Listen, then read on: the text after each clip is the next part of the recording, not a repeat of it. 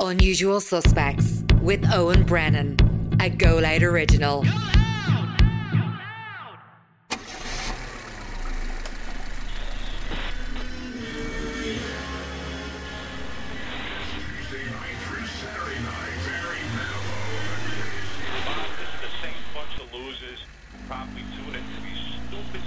It's February 1993.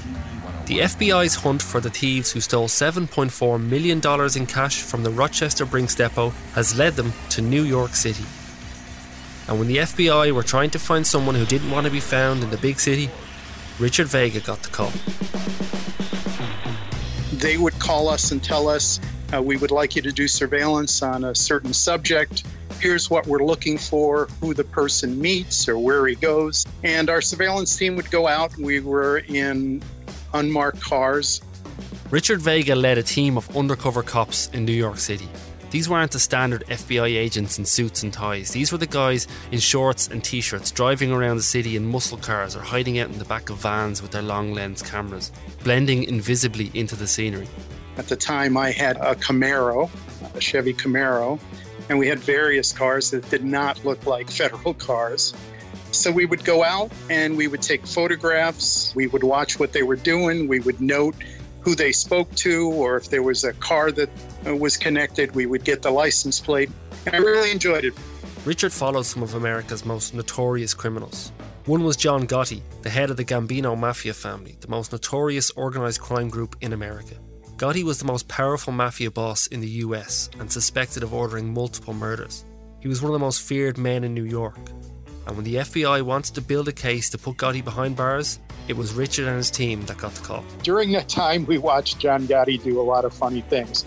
He didn't drive a lot. He was usually driven places. He had a chauffeur, bodyguard, that would take him. But every now and then, he'd want to go places to meet with people by himself. So he would jump in his car. He had a Mercedes, and he would drive around. And he was a terrible driver. But we witnessed him several times. He'd stop at a light or he'd pull over and he'd jump out and he would approach just innocent people that happened to be stopped at a traffic light or at a stop sign. And he'd start screaming at them, "I know you're a cop and I know you're following me." And sometimes when he did this, the people knew exactly who it was and they were frightened. He was in the newspapers almost every day. Not once did he ever approach one of the surveillance people. So my understanding is John Gotti always felt that he was followed every day. And he was not followed every day, but we did follow him a lot. There were, 5 agents, I believe it was, that testified at John Gotti's trial. And I was one of those agents that testified. And I enjoyed my testimony. I enjoyed explaining to the jury what it was that I witnessed every day, with John Gotti sitting there making faces at me. And it's true, we really were one of the best, if I may say that. Back in Rochester, FBI Special Agent Paul Hawkins knew that they needed to find Sam Millar, and he thought they had a lead that could help them track him down. We decided that Mr. Millar was probably part of the robbery, so we concentrated on Mr. O'Connor and Mr. Millar.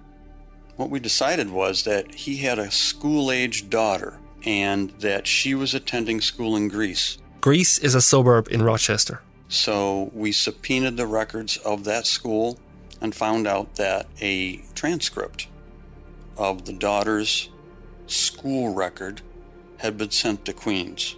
And we decided that we needed to go send some leads out to Queens to see if we could find him. And that was like trying to look for a needle in a haystack, because in the Astoria section of Queens is full of illegal Irishmen. And they all changed their name, so you're not going to find them under their real name. That would be too easy. When Paul needed to find Sam in New York City, he called Richard Vega. I had to get on this guy as quickly as possible. So I called up Rich and I said, "Dude, I need a favor big time." I explained to him what I had, and I was like, "Whatever you got to do, dude, I got to have it now." So Paul had asked me if, number one, if I can go to the school to see if I can find anything out and confirm if that's Samuel Millar's daughter. And number two, if there was any chance that I could locate the car that they were It actually was suspected of being involved in the robbery. So there was a van that they were looking for. So Paul gave me the license plate of the van, and he asked me if there's any chance I can try to locate it. And I thought it was a funny request because New York is so big. There's so many people. I told him, that's not going to be easy. It's going to be difficult for us to try to find a car in New York City. But I told him I'd see what I can do and get back to him. So that afternoon, I was off duty, and I went to the school. I went to the school. I went to the administrator's office, the main office, and I asked to speak to either the principal or vice principal or whoever would be in charge. So I believe it was a vice principal. A gentleman came up. I identified myself as an FBI agent. I showed him my ID. And I told him I was interested in looking at their registry of students because I was looking for a certain student. I didn't tell him who that was. So his response was, yes, you can do that, but I need a subpoena. And of course, I didn't have a subpoena. So I told him, I'm sorry, I don't have one, but it's essential that I try to get this information as soon as possible if you can help me out. And he said, no, I really would need a subpoena. And he was talking loud enough, and the office was not that big, and there were other people in the office, so obviously they could hear our conversation. And again, when you hear I'm with the FBI, everyone's looking at you to see what's going on. So the vice principal said, no, I really would need a subpoena from you before I can give you any information. As he was saying that, he reached under the desk, and he pulled out what ended up being the registry of students. And he placed it in front of me and kind of pushed it in my direction. And then he said, yes, I'm really sorry. You really need a subpoena, but just a minute, I need to do something in the office. And he disappeared back into his office. So I opened up the book, I looked, and I was able to find the daughter of Samuel Millar to confirm that, in fact, she was registered at that school. And he came back after a few minutes, and he repeated. He said, so once again, I'm very sorry, but, I need a subpoena. And he was even willing to go back into the office again. He did say he would need to go back to the office. And I said, oh, no, I guess I'm all set. I can always come back tomorrow with a subpoena if need be. So I was able to get the information we needed and went back and told Paul Hawkins that, yes, in fact, she is registered there. And told him the next day I would reassign our team to that area to see if we can find the vehicle. If finding an Irishman in Queens was hard, finding a single car among the millions in New York City could have been closer to impossible. But the FBI's luck was starting to change. Shortly after we started our surveillance, one of the surveillance agents spotted the car just a couple of blocks away from the school. So we got very lucky. The day before, I had taken maybe a couple of hours, and I drove up and down those streets looking to see if I can find the vehicle, but I did not. But the next day, we were very lucky. It was parked not far from the school. We didn't have cell phones back then, so I found a payphone in the area of the school, and I called Paul to tell him that we had located the car. I had not ever personally seen Samuel Millar. I don't think I've even seen pictures of him at that point. So I didn't know what he looked like, but I had a good description of him that Paul had given me. And while I was on the phone talking to Paul, I'm looking across the street and I see this gentleman that's fit the description of Millar walking with a young girl who was about the same age as Samuel Millar's daughter was supposed to be. Needless to say, we did a little dance because we finally figured out, where he was. So one of our agents took a picture of Sam while he was walking. And in fact, that ended up to be Samuel Millar. Paul Hawkins still has that photo. It's the very first photo they had of Sam Millar. It's taken from a few blocks away, but Sam looks like he's staring straight down the lens. I just happened to bring some photographs. Oh, here we go. This is the very first time we found Mr. Millar. There he is, waiting for his daughter in school. Queens is a logical choice for an Irish family settling in New York City. The borough has a big Irish immigrant population and there's plenty of neighbourhoods that have Irish pubs and shops. For an Irish person looking for a small piece of home in the big city, Queens has a few of them. But that wasn't what drew the Millars to Queens. No, Sam's reason was different. It was very different. It was always in the back of my head. No matter where I live in New York, I'll always go to Queens. And the reason for that, I know it sounds dead corny, is I remember as a young boy telling my dad, when I was reading the Spiderman comics, I said, Dad, one day I'm going to go to New York. But not that, I'm going to go and live in Queens because that's where Spiderman lives, Peter Parker. And I'm going to have my own comic book. My dad used to just laugh, catch yourself on, more or less, But that was always my dream. I'm going to live in Queens and I am going to have a comic book store. Once the FBI had sight of Sam in New York City, they were able to start watching his daily life and see where he went and who he met. He was working as a doorman under an assumed name, and we would later find out that he was actually working for the Irish mob as a, how would you call this? A banker, I guess. He would collect cash from all the gambling spots because they didn't like to have a lot of money sitting around so they wouldn't get robbed. So he would do that every night. That was his real job. But his, upfront job with alias was a doorman at some hotel. These are all illegal casinos. And every now and again, the cops would raid looking for the money, trying to get the money off you, So my priority was always to get as much money out. Once I thought each box was getting filled up with thousands of dollars, take them out, get them out. I had a little motorbike. I'd drive to a safe house where we could put all the money. The whole idea of working at illegal casinos, making sure the money does not fall into the hands of the cops. But we were paying the cops off, and we used to have a phone call saying the pest control's coming. That was what the cop would tell the cop would be the password. So you knew you were going to get raided that night. There's no way of avoiding it. And you couldn't close a place down. You knew you were going to get raided. So what you do, you made sure a big honky chunk of money's gone, but leave a few crumbs there for the cops, keep them happy, So that's what you would do, That's how it was done. And then as soon as I would get on from one casino, I'd get a phone call. These boxes are getting overflowed. We need somebody to empty them quick, So I'd be going over all Manhattan, different casinos, and just bring the money to the safe house. And that was my job. Paul Hawkins mentioned a minute ago that Sam was working under an alias. He had a few aliases during his time in New York. Andre Singleton was one. Frank Saunders, that was another. And then there was his third false name, the one he used when he worked at the casino, Tom O'Connor. Which of course just happened to be the name of the Brinks depot guard who the FBI suspected was involved in the heist. Sam was going by the name Tom when he was running the casino one memorable night. Never forget it. Cut a long story short, heard this commotion at the front door. Didn't know what the hell was going on. Next thing, our doorman, big brown shoes, Rocky, very big guy, and he's coming in, he's all blooded. These two guys coming in behind him, one's got a machine gun, one's got a rifle. So I knew right away what was going on. He screamed to everybody, down the floor, want the money.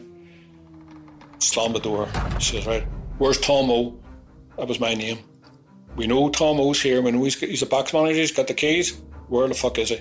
So this is getting heated. There are two Puerto Ricans and they're getting quite hot, So there's a couple of staff members looking at me like, Tom, what the fuck are you doing here, But I know, you hand over the money, we're all going to be fucking killed no matter what. Somebody's going to be killed. These guys aren't just going to walk out of here. And all of a sudden, Belfast fucking anger in me starts.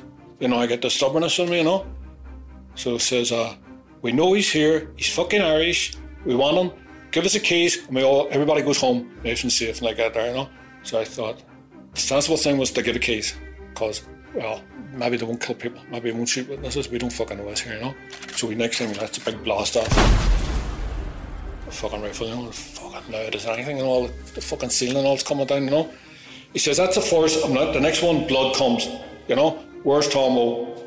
And then I'm thinking, if I could just get close to this fucker, I'd strangle him to fucking death, But there's two wee girls, two staff members, two young girls. I'm thinking all this in my head, trying to multiply all this up, what the fuck, hard things going to happen here. Do I hand him the keys? Is he going to shoot me? I hand him the keys for not giving the keys the first time? Is he going to shoot the fucking witnesses here? Next thing I hear, the fucking sirens in the background. Next thing I hear the two of them talking, and they run out the back. Next thing the cops come. Everybody out, because they don't know who. All they've got is information somebody's fired shots inside this casino. So cops are shocked when they found it's a casino, first of all. They didn't realise this big private house is now a casino, and they're like, so they got all these people, they don't know if it's a gunman, where the gunman, you know who it is. So they'll have us all coming out laid out in the street, hands on the wall, right? And then the next thing they say is, right, pants down, because they're thinking somebody's got a concealed weapon, you know? And in the meantime, somebody has told the Daily News that there's been a raid on a fucking illegal casino, and they're down, the reporters down, and he's taking pictures, you know, with all us lined up against the fucking wall with our fucking trousers down, you know?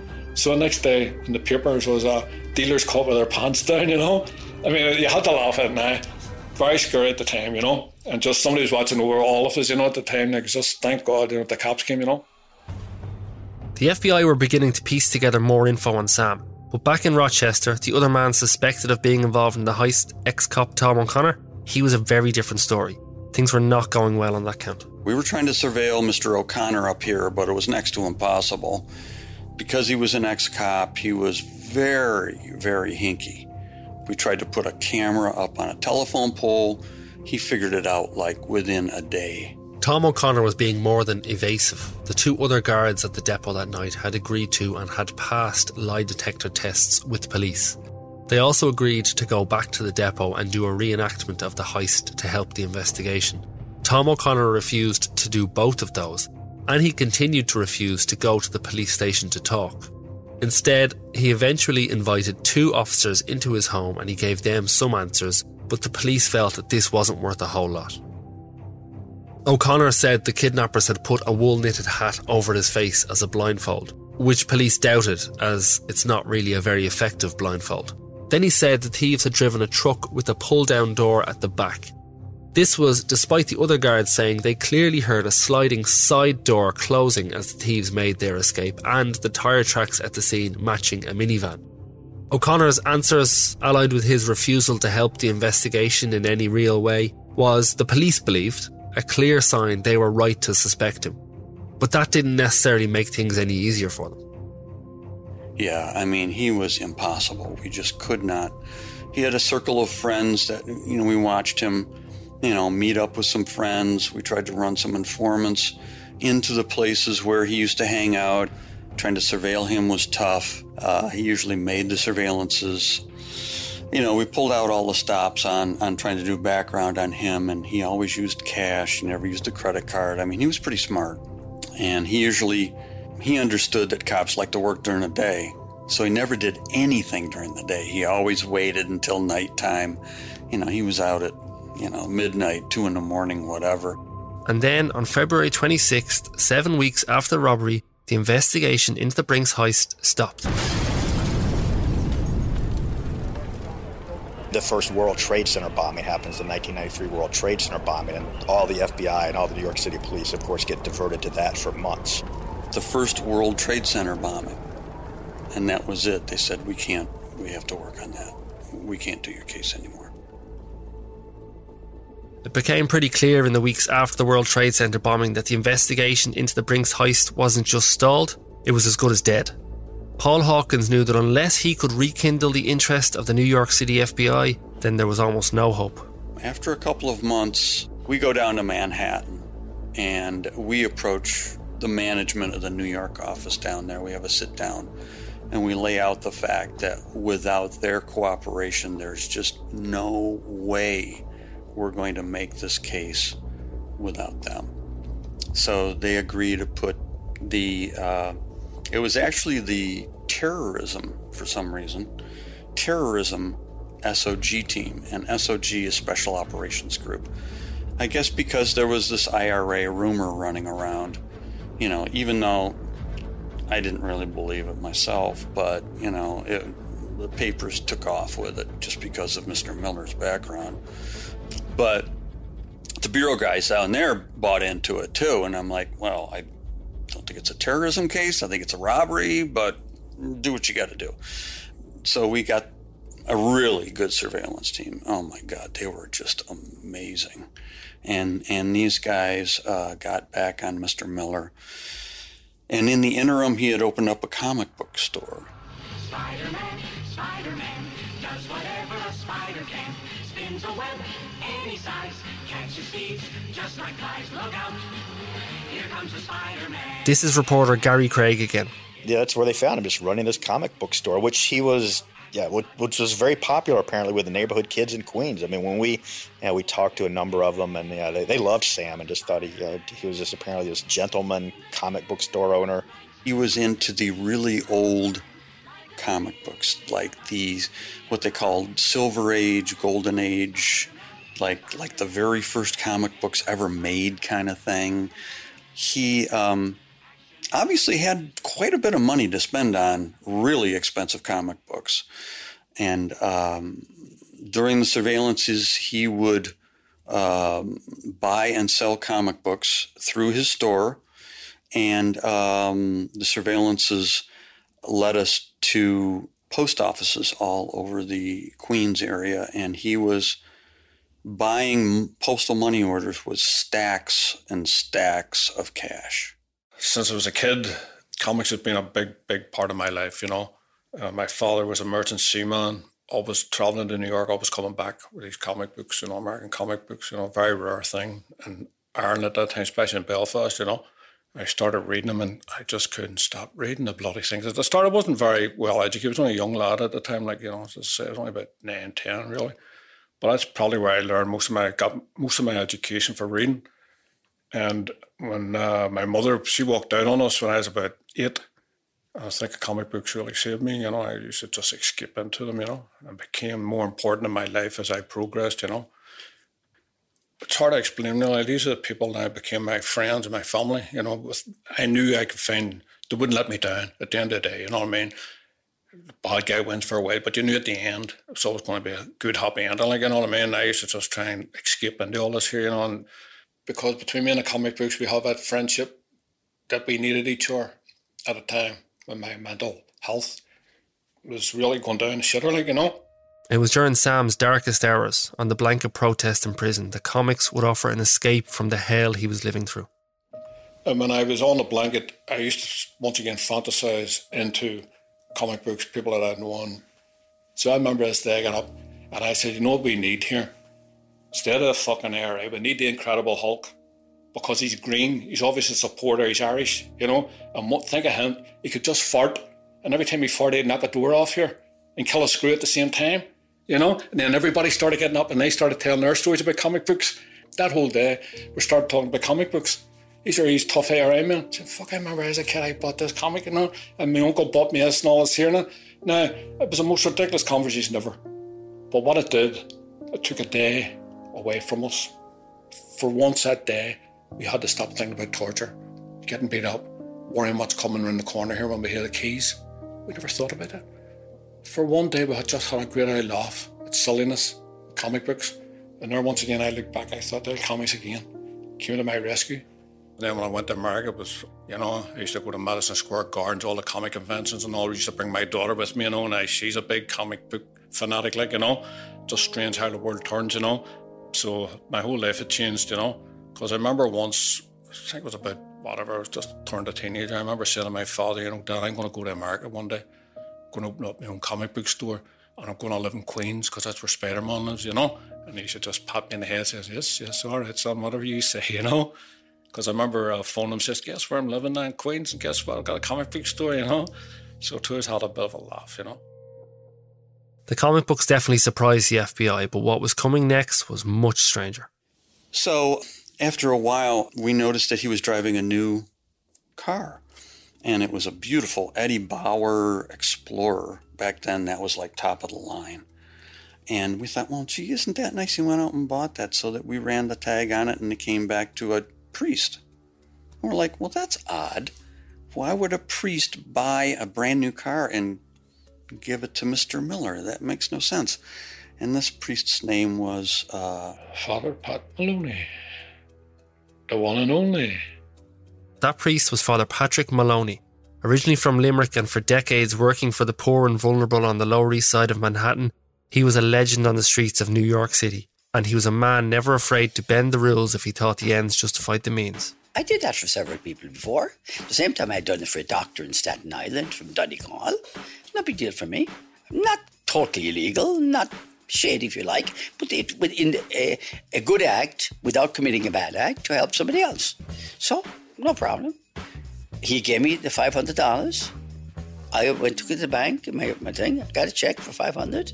Cashier, wrote it up. $500 down payment in my name. Sam came a couple of days later to pick up the car. I never even sat behind the wheel of that car.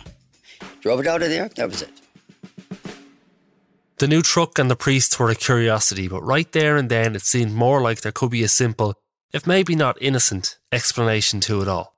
It was worth keeping an eye on, but for the FBI at that time, it wasn't critical to their investigation. You know, all of a sudden, this Catholic priest shows up and we're like, who the hell is this guy? You know, we had no idea who he was at the beginning. But then, on July 25th, Sam walked out of the comic book shop and headed east, which was unusual because Sam's home and his new truck were both in the opposite direction. An FBI agent saw this and she followed, while also alerting the rest of the surveillance team. Close to the comic book store, Sam got into the passenger side of a green van. Sitting in the driver's seat was a short man with a beard and glasses. The two chatted, and from time to time they seemed to look down at something between them, something out of sight of the FBI agents who were watching. Then, after about 10 minutes, Sam climbed back out holding a small cardboard box. What they had just seen was strange enough that FBI agents decided to follow the van. They followed as it left Queens and went across the bridge into Manhattan before heading south to the Lower East Side. The driver parked up and walked into a building on East 9th Street, a place called Bonita's house. FBI agents ran the plates on the van and it came back to one Father Patrick Maloney, the same man who had bought the truck for Sam. So then we started digging into Father Pat, and come to find out he's like a neighborhood hero because he runs this halfway house and he does all kinds of wonderful things for the downtrodden in New York City and blah, blah, blah. And we're like, okay, this is very odd. Things got even more intriguing when they discovered the green van the priest had been driving when he met Sam had been transferred to him by a prominent member of the Rochester NORAID chapter. He was an Irish-born man considered to be part of the same inner circle that Brinks guard Tom O'Connor moved in. It spurned a lot of theories. The fact that he was connected, Mr. Millar was connected. You know, we thought, is that just how they got to know each other? Or is there really a conspiracy? And is there really money going back? Who knows? If at first Father Maloney had been a curiosity for the FBI, he was now much more. You know, we're like, okay, whatever. I mean, if we have to lock up a Catholic priest, I guess we're going to have to lock up a Catholic priest. What they didn't know then was just how interesting he would be, because he was and remains today no ordinary priest. Have you met Father Pat? Very well-spoken, very charismatic, very intelligent. He was a worthy adversary, let's just put it that way. Next on Unusual Suspects, we meet Father Pat, the street priest of the East Village. Let us pray. O Lord, look with favour upon the gifts we offer you. Surveillance was intense. I mean, it was, dozens and dozens and dozens of FBI and New York City police. The surveillance became around the clock. I had never heard of the Brinks robbery. Why would I? Sam made the worst move of his life one day. Our people followed him. They said, this guy is so stupid. They were watching everything, 24 hours a day. They're watching me and Pat. Unusual Suspects is produced and presented by me, Owen Brennan. Sound production is by Lachlan Hart. Siobhan Walsh was production assistant. Unusual Suspects is a Go Loud original.